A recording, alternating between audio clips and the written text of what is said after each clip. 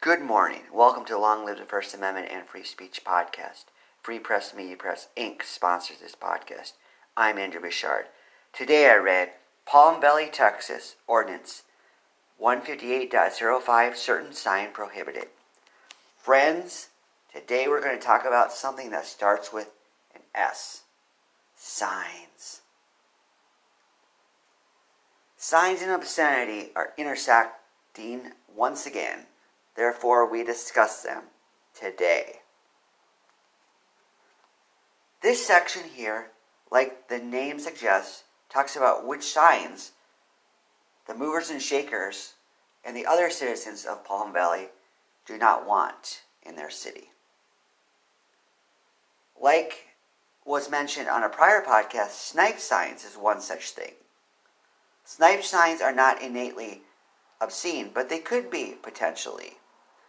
If you're wondering, friends, what snipe signs are, as I recall I mentioned last time, I didn't look it up before. This time I did look it up before. So let's go to Google and see what it says. Google says, according to www.lawinsider.com, quote, snipe sign means a sign or poster placed on trees, fences, light posts, or utility poles, except those posted by a government or public utility. Snipe sign means an off-premise sign that is tacked, nailed, posted, pasted, glued, or otherwise attached to trees, poles, stakes, fence, or other objects. End quote. A few years ago, Free Press Media Press, Inc. wanted to be more compliant with the law. Since people put up signs all over the place, obscene or otherwise, you would assume that it's okay to do so. So we looked into the law, and we found from the research, most places, the vast majority of places in the United States, prohibit tacking things to poles or lights or walls. Although many people do it, it's illegal. Even when they don't have obscene things on there, it's still illegal. So the rest of this law has a number of parts that talk about other signs not allowed. Number 11 is the part that pertains to obscenity. So let me read the introduction of this ordinance, and then I'll read section L. It says, quote, the following signs shall be prohibited in the city, end quote. They say the following sign, not the following signs. I wonder if that's intentional or if that's a typo. L says, quote, signs which contain characters, cartoons, or other representation or statements, words or pictures of an obscene, prurient, or immoral character. End quote. Like I mentioned before, these laws tend to use the phrase immoral character when talking about obscenity and obscene signs. I haven't seen prurient mentioned in reference to a sign. Prurient is mentioned in many other cases in ordinance, statutes, and codes. I have not seen it mentioned in regard to signs. Also, this part here mentions cartoons. I've not seen cartoons mentioned. How often are people making obscene cartoons and putting them on signs?